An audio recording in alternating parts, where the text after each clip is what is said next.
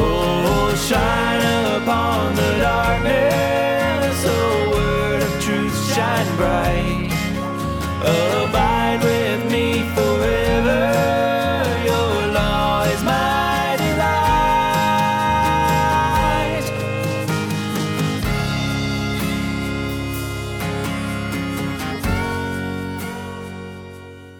Hey everyone, and welcome to Theana Money, where we seek to help the good man leave an inheritance to his children's children.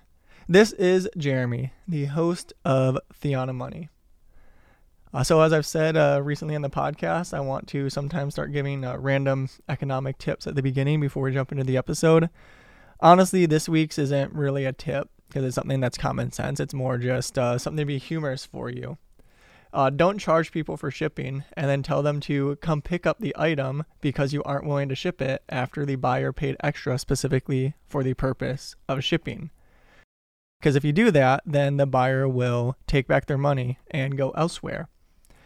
So there's just a little thing you can laugh at a little bit because someone was actually dumb enough to try that recently and just get a good laugh out of that. That's just basic economics and being a seller with common sense. But apparently these days, some people are lacking in what we used to think was common sense and are slowly finding out through negative examples is actually learned more than it is just common to everyone. So anyways, to the topic at hand, this week we are talking about womb to tomb pro-life. I know we've been hitting really hard on abortion the last couple weeks, but this topic also relates to the economics of abortion, like the one that I covered 2 weeks ago. So after this one, we're probably not going to talk about abortion-related economic things for a little bit, but there are just a few things right in a row that I really wanted to hit on, especially that first one, wanting to talk about that right after the ending of Roe v. Wade and how all of those companies were responding to sanctuary states against abortion and trying to pay for women to go to sanctuary states for abortion. So if you haven't listened to the episode 2 weeks ago called Abortion Economics, go check it out. It's about companies paying up to $4,000 to pay for their employees to get abortions. And now this week we are also talking about economics related to abortion. But in some ways, this is going to be on a smaller scale, and in other ways, it's going to be on a broader scale than that one 2 weeks ago. And by the way, I am using the plural there because I want to include you all, not because there's multiple people here recording, it's just me this week, but to include you, the listener, using that plural pronoun. We won't cover all of the ways that government involvement in the economy as it relates to abortion this week on this episode. There's so many different ways that government involvement in the economy relates to abortion, but we are going to talk a little bit about a particular way or two that can happen this week as we talk about this episode of the concept of womb to tomb pro-life. But before we jump into all that, I want to ask y'all if you enjoy Theana Money, if you like what you hear, if you learn from it, please subscribe to the podcast, turn on auto downloads, and text links of episodes to your friends so they can listen to it and maybe become regular listeners just like you are, and then they can tell other friends, and it can just be a domino effect from there. So what is womb to tomb pro-life? The claim is that it means being pro-life for the person's entire life, from the time the person is a preborn baby until the time that person dies, from conception until death. At this point, you may be wondering why I have issues with that. And if we are strictly talking about the definition I just gave there, then sure, I would be called womb to tomb pro-life. But the issue is that other ideas are often smuggled into that term, some that actually contradict the term itself. This is how that term is a Mott and Bailey. They give this great sounding definition that all Christians should support, but like a Trojan horse, they smuggle other things in with that definition. If the person is committed to his or her deception and the Mott and Bailey, then rather than being honest and open about what he's trying to do, he will just say that because I disagree with him, I must disagree with being against abortion. I must be in support of abortion because I disagree with his womb-to-tomb pro-life. But in reality, he just gave a really vague definition that he's going to defend that when he's pushed on the other things that he's trying to smuggle into the Trojan horse of that definition. So what are some of the ideas we see get smuggled into that term that makes me unable to support it? First, and most pertinent to a podcast like Theonomoney that seeks to focus on economics, is that womb-to-tomb often, and I could probably say nearly always, means socialism. Womb-to-tomb often means that we not only care for the baby before he or she is born by fighting against abortion, but we also seek to provide for that baby throughout his or her entire life by government programs. Let the government be the husband and father instead of a man performing that role by providing money through welfare, food through food stamps, education through government school, and other government programs. The idea is that we are not truly pro-life if we do not support the life of the baby after he or she is born, and the only way to support the life of the baby after he or she is born is to support raising taxes, to give out more welfare from the government, not by Christians doing private acts of charity like God commands in Scripture and like church history shows time and time again. This socialist womb-to-tomb pro-life concept also often proposes provision for the baby through government programs before he or she is born by giving government aid to the mother before the baby is born. So this is yet another way that some are trying to import socialism into Christianity through care for the poor, which is something I have discussed multiple times from several different angles on past episodes of Theonomoney. And those are episodes that you should check out if you haven't already listened to them. Just look for any episode with something along the lines of socialism and or caring for the poor in the title. This time they are doing that by assuming that all or at least most of these women getting abortions are doing so because they are too poor to care for the baby properly if they don't murder the child. They are riding on the biblical precept of caring for the poor and its importance. They aren't wrong in having a desire to care for the poor. After all, just a second ago I called it a biblical precept. They are wrong in the manner they are going about it. Not all methods of obeying God's commands actually honor God. If you choose a sinful means to an end that God commands in Scripture, it is disobedience, not obedience.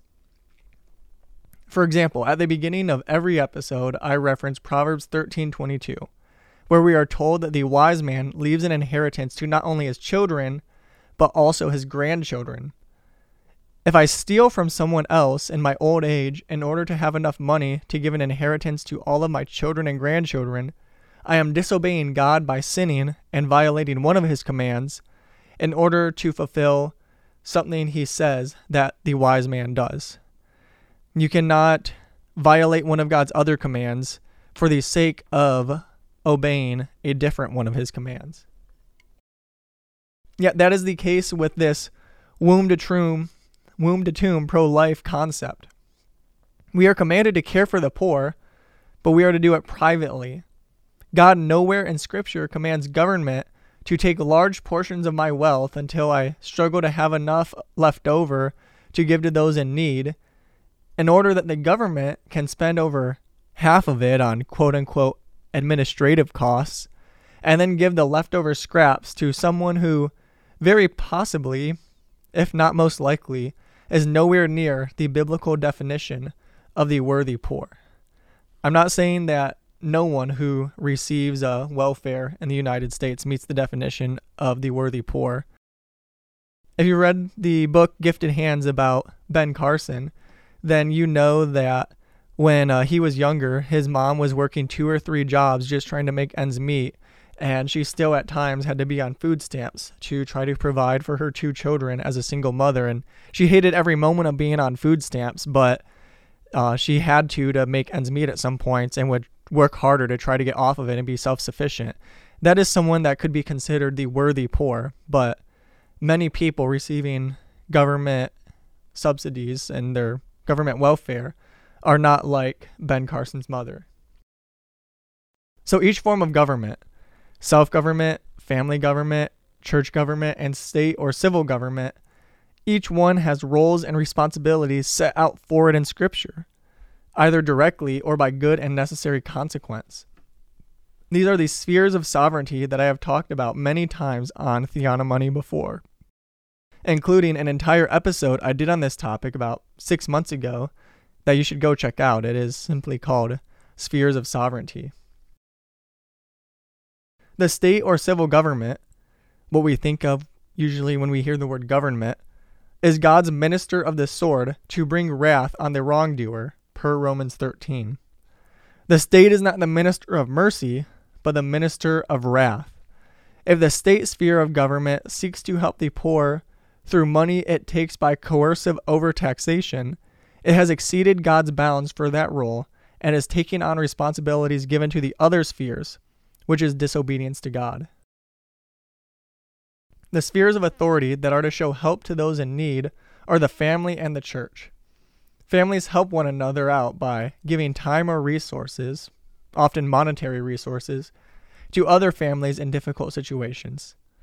Churches also do the same. I've seen this happen, like when I was in college and a friend's car broke down and the church paid to fix it because she couldn't afford to do so herself. Churches do things like that, and imagine how much more they could do if we were faithful in our giving and they were faithful in stewarding their resources. And then when families and churches are unfaithful in that is, and when they are unfaithful in helping for the poor and the downtrodden, that's when daddy government is more than willing to step in and start doing what the church should do in order to gain more power for itself.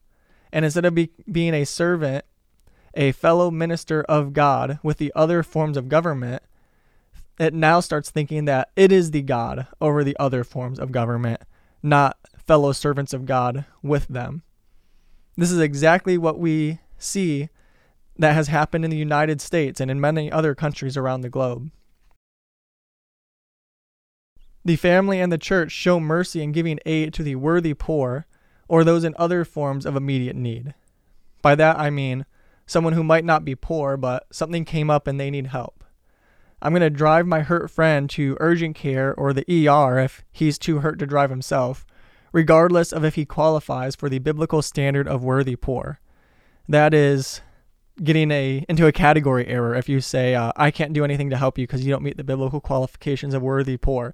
Okay, if your friend just crushed his hand, he's probably unable to drive himself to the ER, and you need to do so yourself if you're right there and the only one who can help him.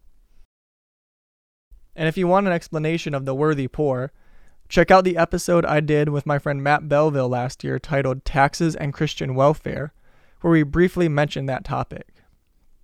I wish I had an entire episode that went deeper into what exactly is the worthy poor. At this point, I don't yet, though I plan to cover that in the future as well. If care for babies born instead of aborted looked like this for the womb-to-tomb people, I would be happy to call myself one. Unfortunately, it does not.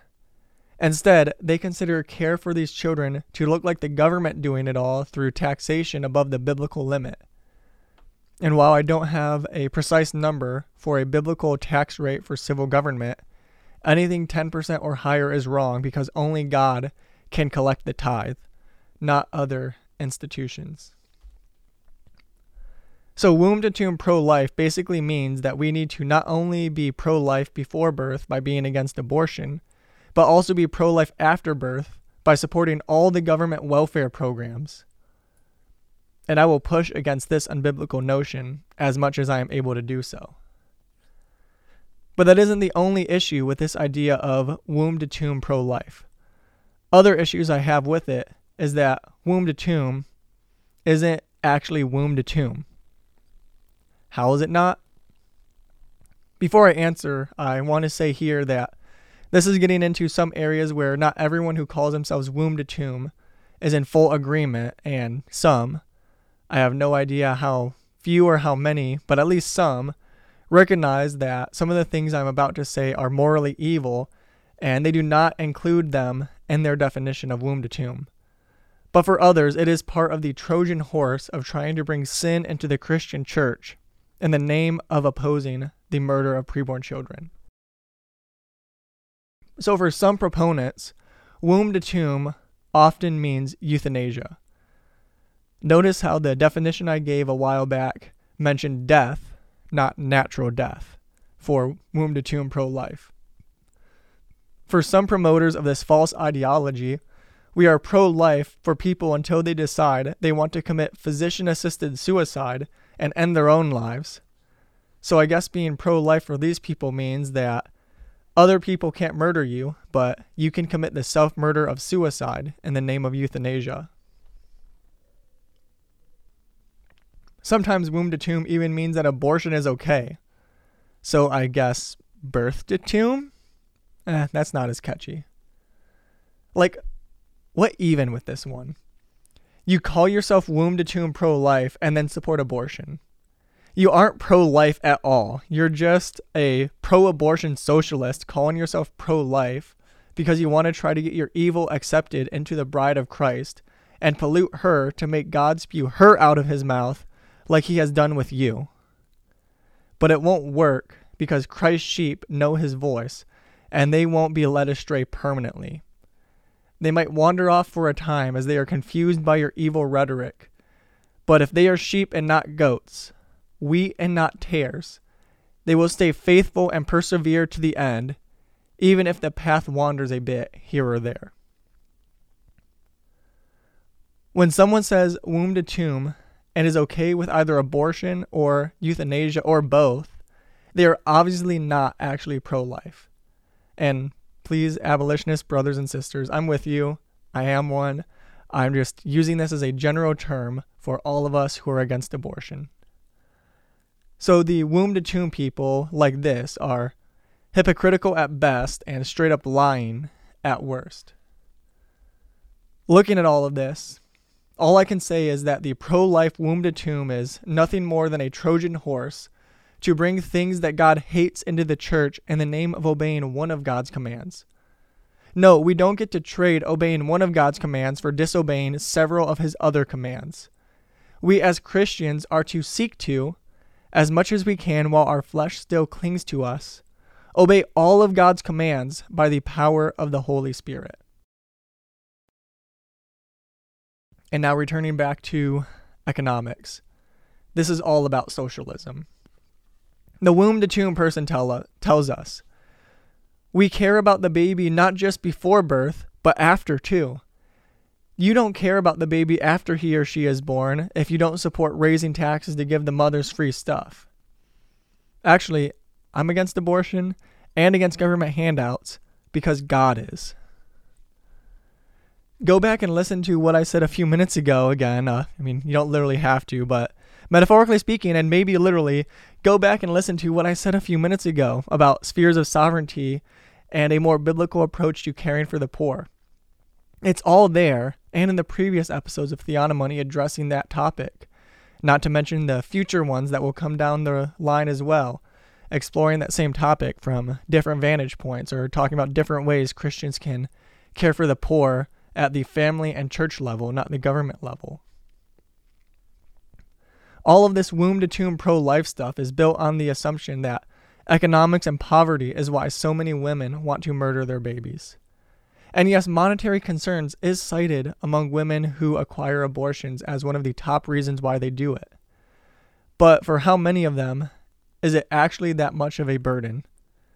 For how many of them is it just that having another baby would make her have to do 3-year leases on fancy cars instead of 2-year leases in order to try to save some money, or some other frivolous thing like that? Or for the ones who really are worried about paying her bills while taking care of this baby, how many of them ignore the Christians standing outside the mills, or the ones online like Laura Clausen offering the woman hundreds and often even thousands of dollars in supplies for the baby, such as formula, diapers, and clothes, as well as gift cards for other things she might need to buy as well. Yet somehow we hear that if women had more stuff, they wouldn't murder their babies. If we just had more and better welfare programs with higher payouts that probably would require a much higher increase in taxes because of how inefficient government welfare is, and that if she just had that extra money from the government, maybe then she wouldn't think about getting an abortion. After all, we want to make abortion unthinkable by taxing the whole nation into poverty in order to give out more government handouts. That way these women will have so much money they will never think about getting an abortion.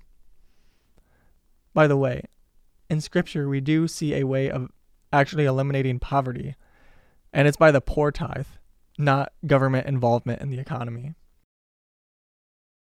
No, how about instead we make abortion unthinkable by spreading the gospel and discipling people into God's law, such as the command, "Thou shalt not murder." But that approach doesn't support socialism under a thin veneer of Christianity, you see. People who do ministry outside the mills, whether sidewalk counseling or just standing there to pray and hold a sign, they know that this concept of women getting abortions because of poverty, and so if we eliminate poverty by government welfare programs, we would make abortion unthinkable. Those who do that type of ministry know this is a lie.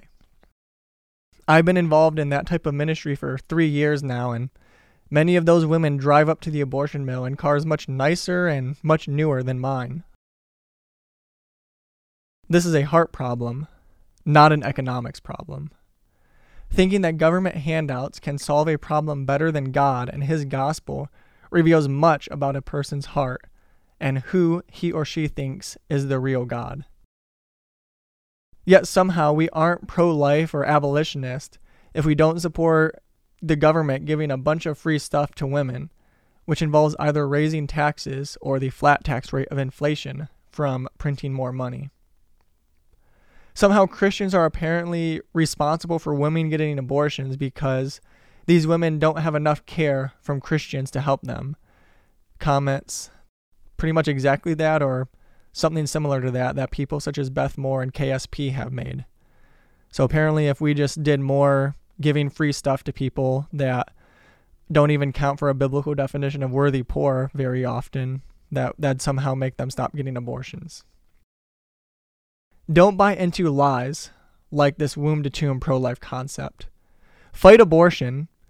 Don't listen to people who tell you that we shouldn't end abortion until we can make sure that every child in the nation is able to grow up in a comfortable middle-class family.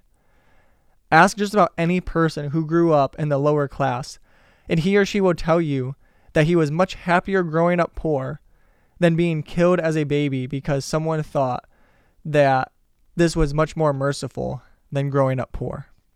One of my favorite preachers, Voddie Baucham, he's told stories in his sermons about just how hard it was sometimes for him growing up and how difficult it was for his family with finances. I'm sure Voddie Baucham is glad to be alive and doing all that great ministry he's doing in Zambia, and glad his mother didn't abort him because of the claim that it's nicer to a baby to never be born than to grow up in poverty. So let's fight abortion by trying to pass abolitionist bills at the state level. And let's also fight poverty by obeying God's prerogatives in this area, shown through books like Bringing in the Sheaves by George Grant. We can fight poverty in a way that obeys all of God's commands, not disobeys some in the name of obeying others. So that was this week's episode of Theonomony. As we go, I want to remind everyone that the law of the Lord is perfect, sure, right, pure, clean, and true. So go apply that law in light of the gospel of Christ's atoning death and resurrection to every area of life. Grace and peace, friends. More than silver or precious pure gold, your law is sweet and it satisfies my soul. It revives me and satisfies me. Your law